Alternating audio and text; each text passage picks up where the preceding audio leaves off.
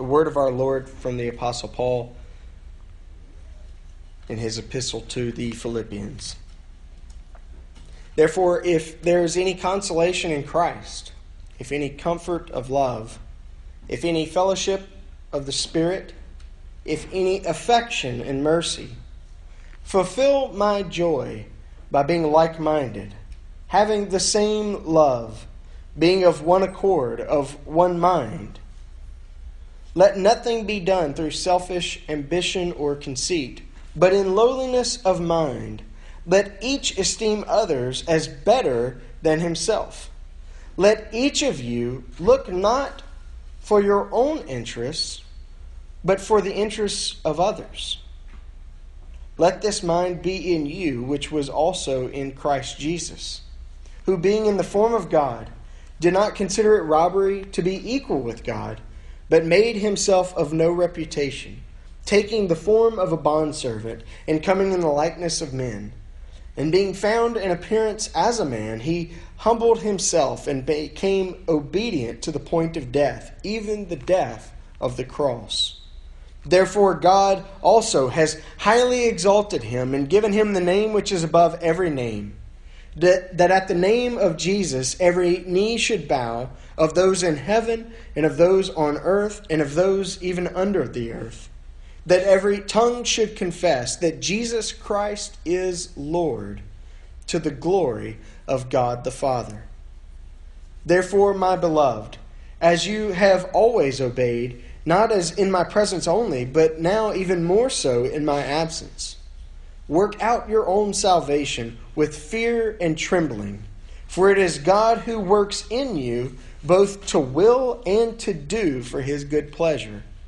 Do all things without complaining and disputing, that you may become blameless and harmless, children of God without fault in the midst of a crooked and perverse generation, among whom you also shine as lights in the universe, holding fast the word of life, so that I may rejoice in the day of Christ, that I have not run in vain or labored in vain.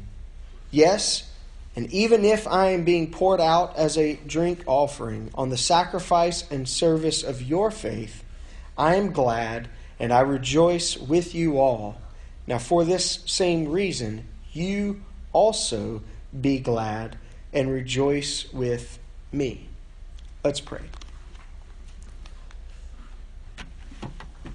Father, we pray that you would bless the reading of your word to our hearts, to our minds,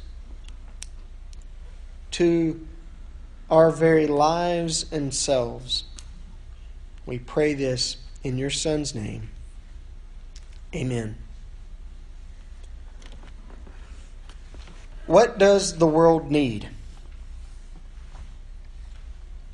Most of us recognize that the world is in great need. In fact, this question itself, what does the world need, implies that there is need. Most of us recognize this need, though we sometimes can't quite put our finger on it, though we sometimes can't quite express it or comprehend it. We recognize around us, we recognize even in our very bones that the world is in deep need. The world is dark and cold, and we can sense that. The world is loaded down with brokenness, suffering, with pain, and with despair. We recognize that the world has great need. We recognize that there are people in our lives who have great need. And we recognize in their lives and in the lives of others sometimes recurring themes concerning those very same needs. Needs for others, for love, needs for acceptance, needs for help, needs for healing. Sometimes This need is seen in physical needs, but many times it's seen in relational needs and in emotional needs.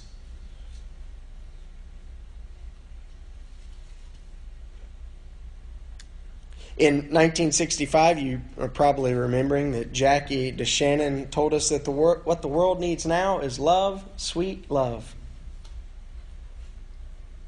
In 1994, one of my heroes, Chuck Colson, posed the question, where is the hope? And he continued his thought by saying, I meet millions of people who feel demoralized by the decay around us. The hope that each of us has is not in who governs us or what laws we pass or what great things we do as a nation. Our hope is in the power of God working through the hearts of people. That's where our hope is in this country, and that's where our hope is in life.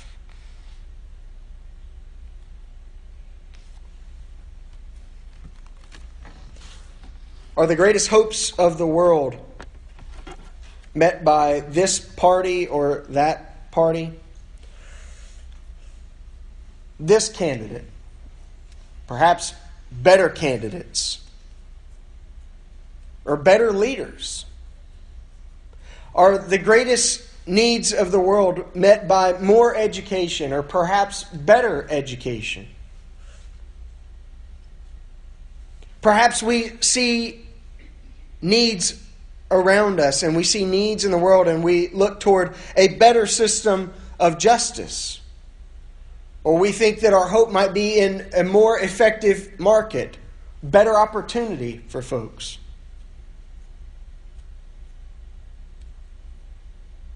Perhaps our hope would be in less government or more liberty.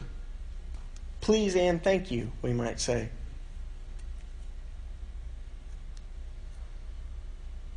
The world needs more saints.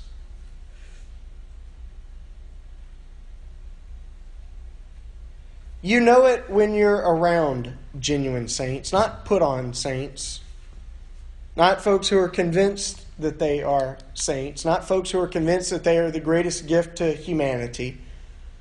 But you know it when you're around really saintly people. Tomorrow, our streets will be filled with children dressed in costumes and walking from house to house and knocking on doors that have lights on out on the porch, or perhaps a jack-o'-lantern on the steps, and they'll be saying trick or treat, and they'll be hoping for lots of wonderful candy.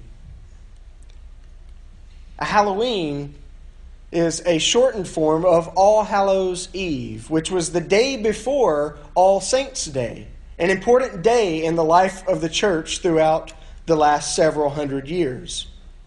It was a day to celebrate the saints of God, a day to celebrate those great men and women of faith who have gone before us, and in some ways to celebrate those great saints of God who still are among us, those who yet live. What does it mean to be a saint? If I'm going to propose that the world needs more saints, well, what does that mean? To be a saint is to be holy. To be holy.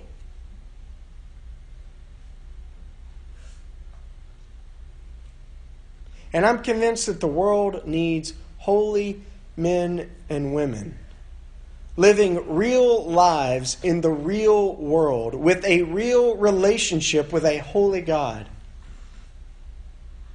who know how to live in fellowship with one another, who know how to care for the poor, who know how to do great works of mercy and love in the name of Jesus Christ.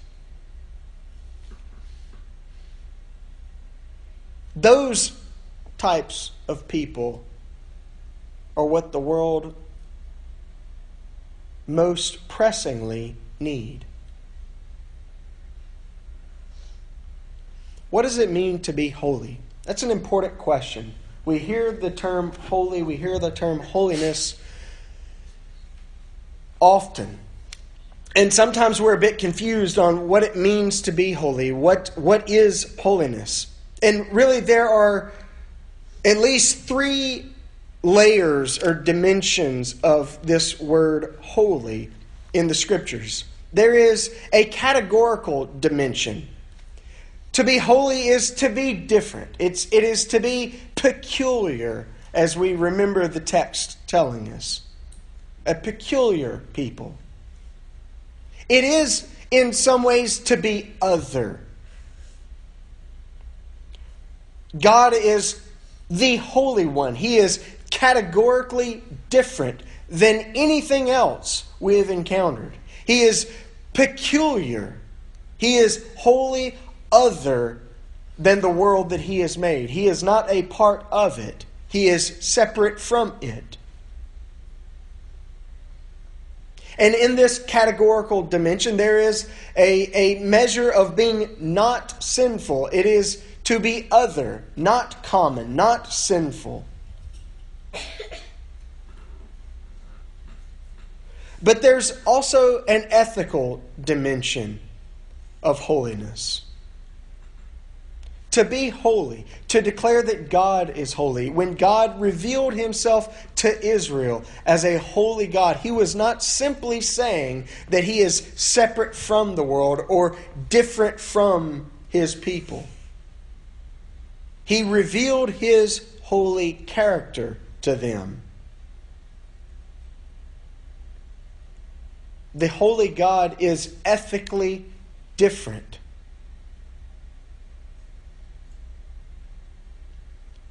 To be holy is to be characterized by certain behaviors.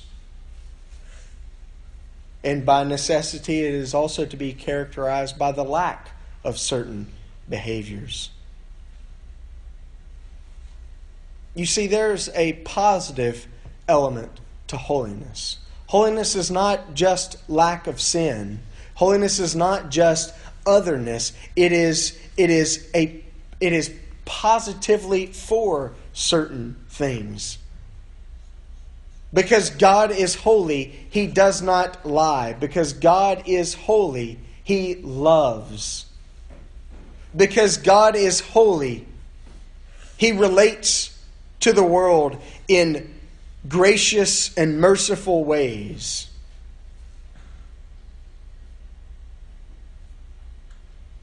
Which brings in the third dimension of holiness, which is a relational dimension. It's hard to talk about ethics apart from talking about relationships, because typically our ethics relate to other people. You know, how do you interact when you realize the bank gave you too much money back?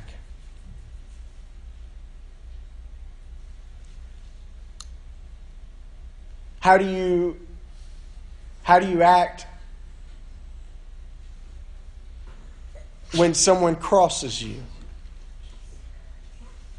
When you're treated unfairly?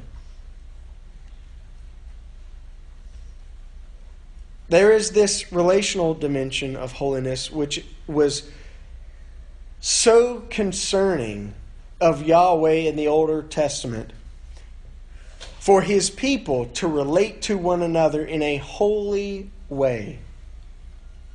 There is a holy way to treat the elderly among you. There is a holy way to treat outsiders among you. There is a holy way to treat others. And summed up quite simply, this relational dimension of holiness is about other-oriented, self-giving love. Unfortunately, Tom's not here. He would have whispered amen when I said that. He loves that phrase. Other-oriented, self-giving love. That is the sum total of holiness in its relational dimension. To be holy is to live for others. And to live for others is to give of yourself, to give of your time, to give of your energies, to give of your finances, to give of your concern. To live for another is to give away yourself. And the world needs people who are willing to live for others, who are willing to pour out their energies, to pour out their time, to pour out their pocketbooks into the lives of others who are in need, others who are broken, others who don't know what faithfulness is because no one's ever been faithful to them, who don't know what this type of love is, who think it's awkward because no one's ever been so concerned about them.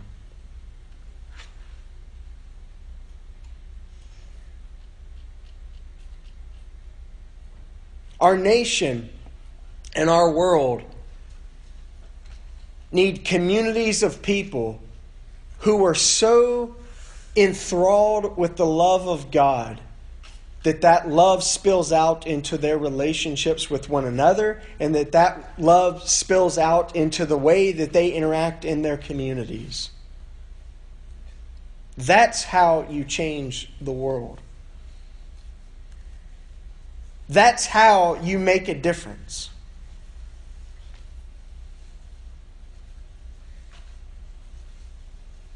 The good news is that anyone can be a saint. So why not us? Paul says, let this mind, this way of thinking, this attitude toward life, toward the world, toward others, let this mind be in you, which was in Christ Jesus.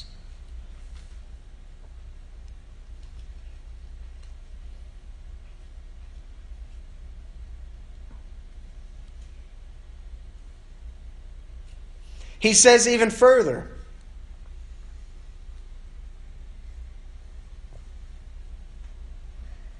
that they have the opportunity to become blameless and harmless, to live as children of God without fault in the midst of brokenness or crookedness, of perverseness, in the midst of a world, of a generation, in the midst of a community that is broken. Broken relationally, broken ethically, broken to its very core. He says, among whom you are to be shining as lights in the universe. In the world that God has created, you are to be glowing with the love of Christ. Does God not want to remake us in His image? Is God not able to remake us in His image? The God who formed us out of the dust of the ground. The God who breathed into us His very life-giving Spirit. The God who said, let us make man in our image. The God who made us male and female in His image. Does He not care about that image, and can He do nothing to restore that image? If there's nothing lacking on God's end, then there must be something lacking on our end. Or else, we'd see a whole lot more living saints among us.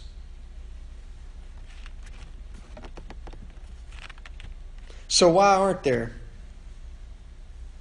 more saints?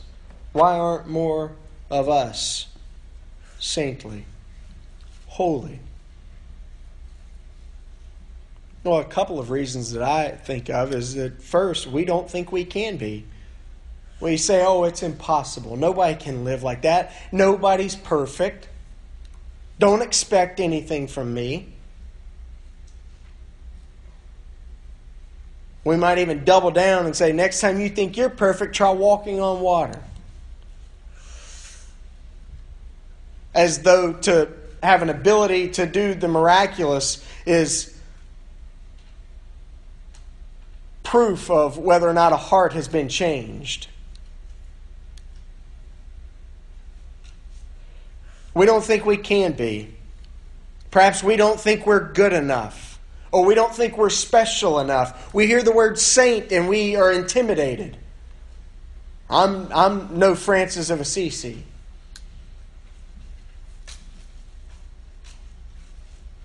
I'm not like John Wesley.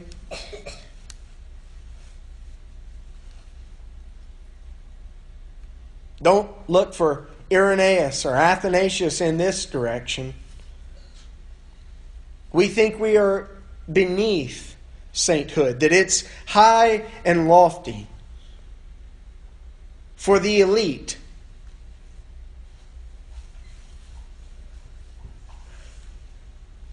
Perhaps there aren't more saints among us because we don't really want to be saints. The cost is too great. We hear Paul say, "Let each of you look not to your own interests, but to the interests of others." And our immediate thought is, wait a minute, but what about me? What about what I want? What about what was done to me? What about the fact that that person owes me? That person hurt me. I can't let that go.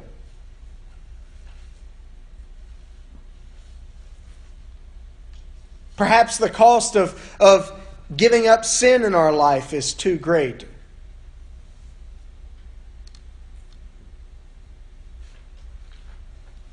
Sure, sin is fun for a while, but it always breeds death.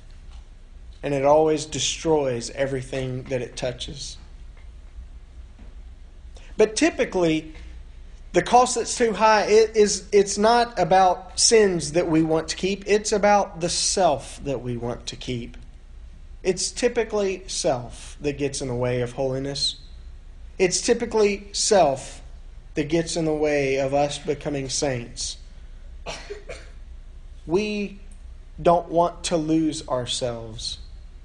We want to cling to ourselves and cling to our rights and cling to our wants and cling to our desires. And we're so scared of losing.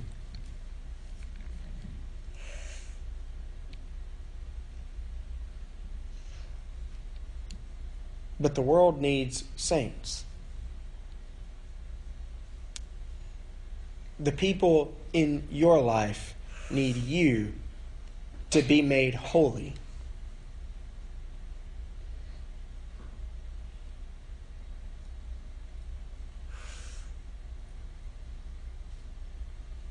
The people in my life need me to be made holy.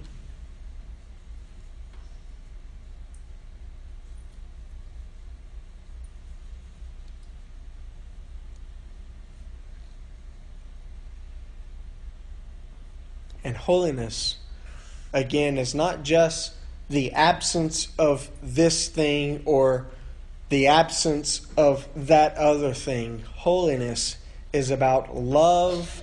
It is about character. It is about relationships. And so, interestingly enough, love and character and relationships is how we start to become saints. We start to become saints by being around others who are holy, namely God and His people. How do I start becoming holy? Get into where the holiness is.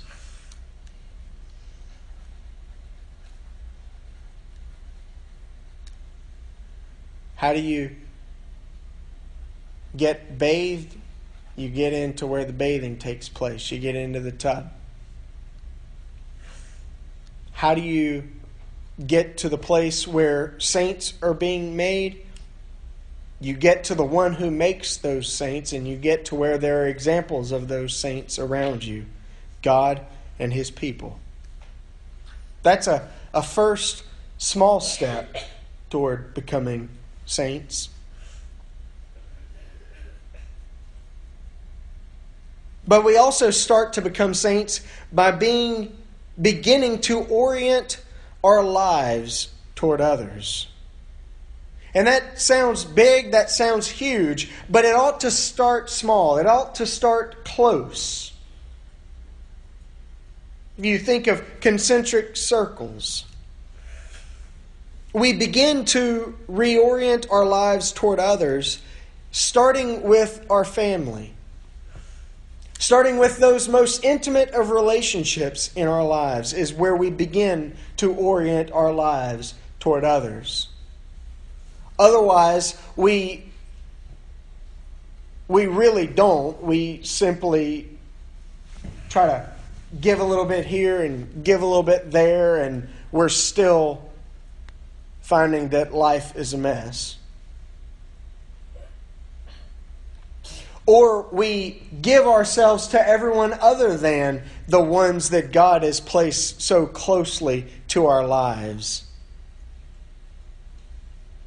And so we start reorienting our lives toward others with our families.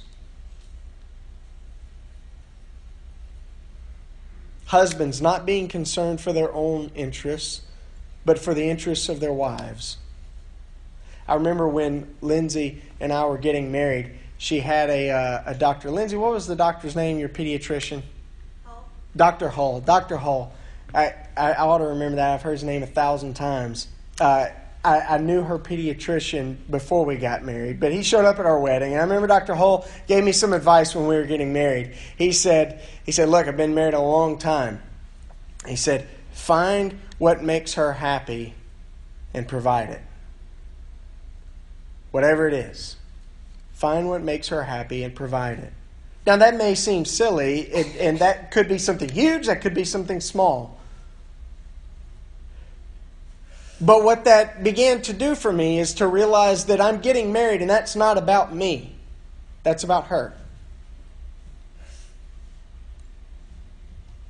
The good news is that if I'm living for her sake and she's living for my sake, neither of us have to selfishly be worried with ourselves, worried about who's going to meet my needs and who's going to take care of me and how am I going to be sure to be happy.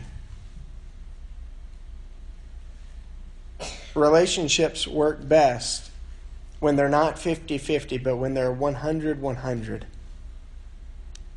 Your best friendships are the ones that you're able to do for that friend and not worry about whether or not they're going to do for you.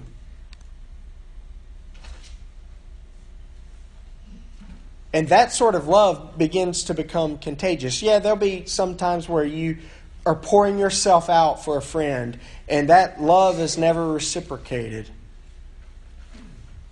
And that hurts, and that frustrates. But that's got to be given to God and say, Lord, check my heart. I want to love them, not so that I can feel good, not so that I can get love in return, not so that they'll do what I want them to do. Lord, I want to love them for pure and holy reasons. But that love begins to be contagious. When you and I get to the place where we're living for someone else's sake,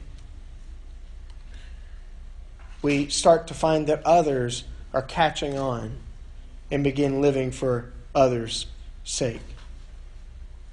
And so we start with those closest of relationships. We start with family. We start with friends. And we move outward toward others. We start to love our neighbors in a way that's different. We start to pour ourselves out and being more concerned for our coworkers than for ourselves. We get to the place where we're able to help someone else, even if it means that I'm not being helped right now.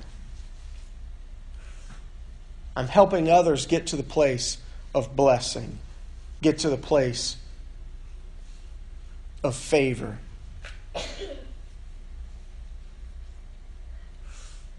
See, again, you can't separate holiness from relationships. It's all about relationships.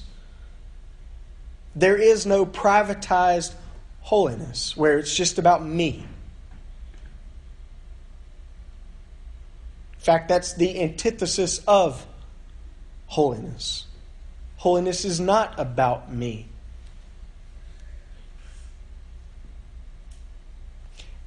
And we start to become saints by allowing our relationships to begin transforming our lives, to begin transforming the way we think, the way we act, the way we behave.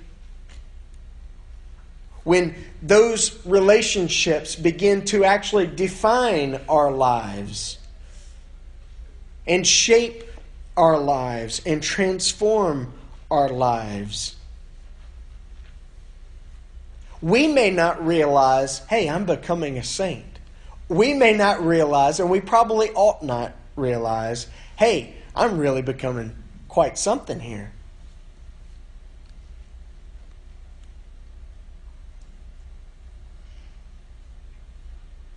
See, holiness and love, when they become self-aware, they become toxic. But what we'll find is when our relationships begin to transform the way we think, the way we live, the way we act, when they begin to transform our lives, others begin to notice that person's quite different. That Todd guy, I've never met anyone like him.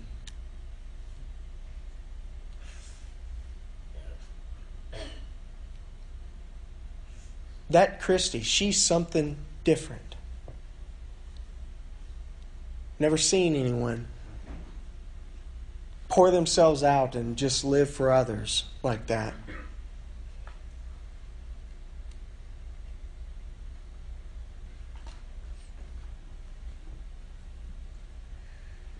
Paul says that he is being poured out, or even if I'm being poured out, even if I'm at the end, even if my life is wearing down to its last days, for your sake, he says, I am glad and I rejoice with you. And he invites the Philippians, now come, and for that very same reason, be glad and rejoice with me. Saints are joyful. They know how to rejoice. It was the martyrs of the church who sang hymns as they were bound to fires and their bodies were being set as torches. They sang hymns of praise. The church throughout history has been known not for its stiffness, not for its seriousness. It has been most greatly known for its joy, for its gladness.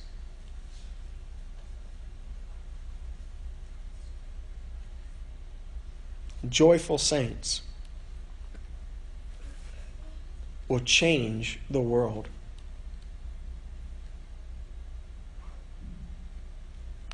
That's what the world needs now. It needs you and it needs me to be filled with the love of God, to be changed, to live for one another, and to begin pouring ourselves out into the world around us. That'll change the world. And that's the change that the world needs. Let's pray.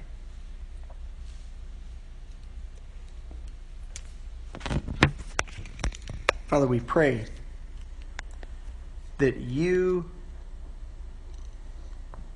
would prick our hearts, that you would get our hands off of our lives, get our thoughts off of ourselves, and fill us with your all-consuming love.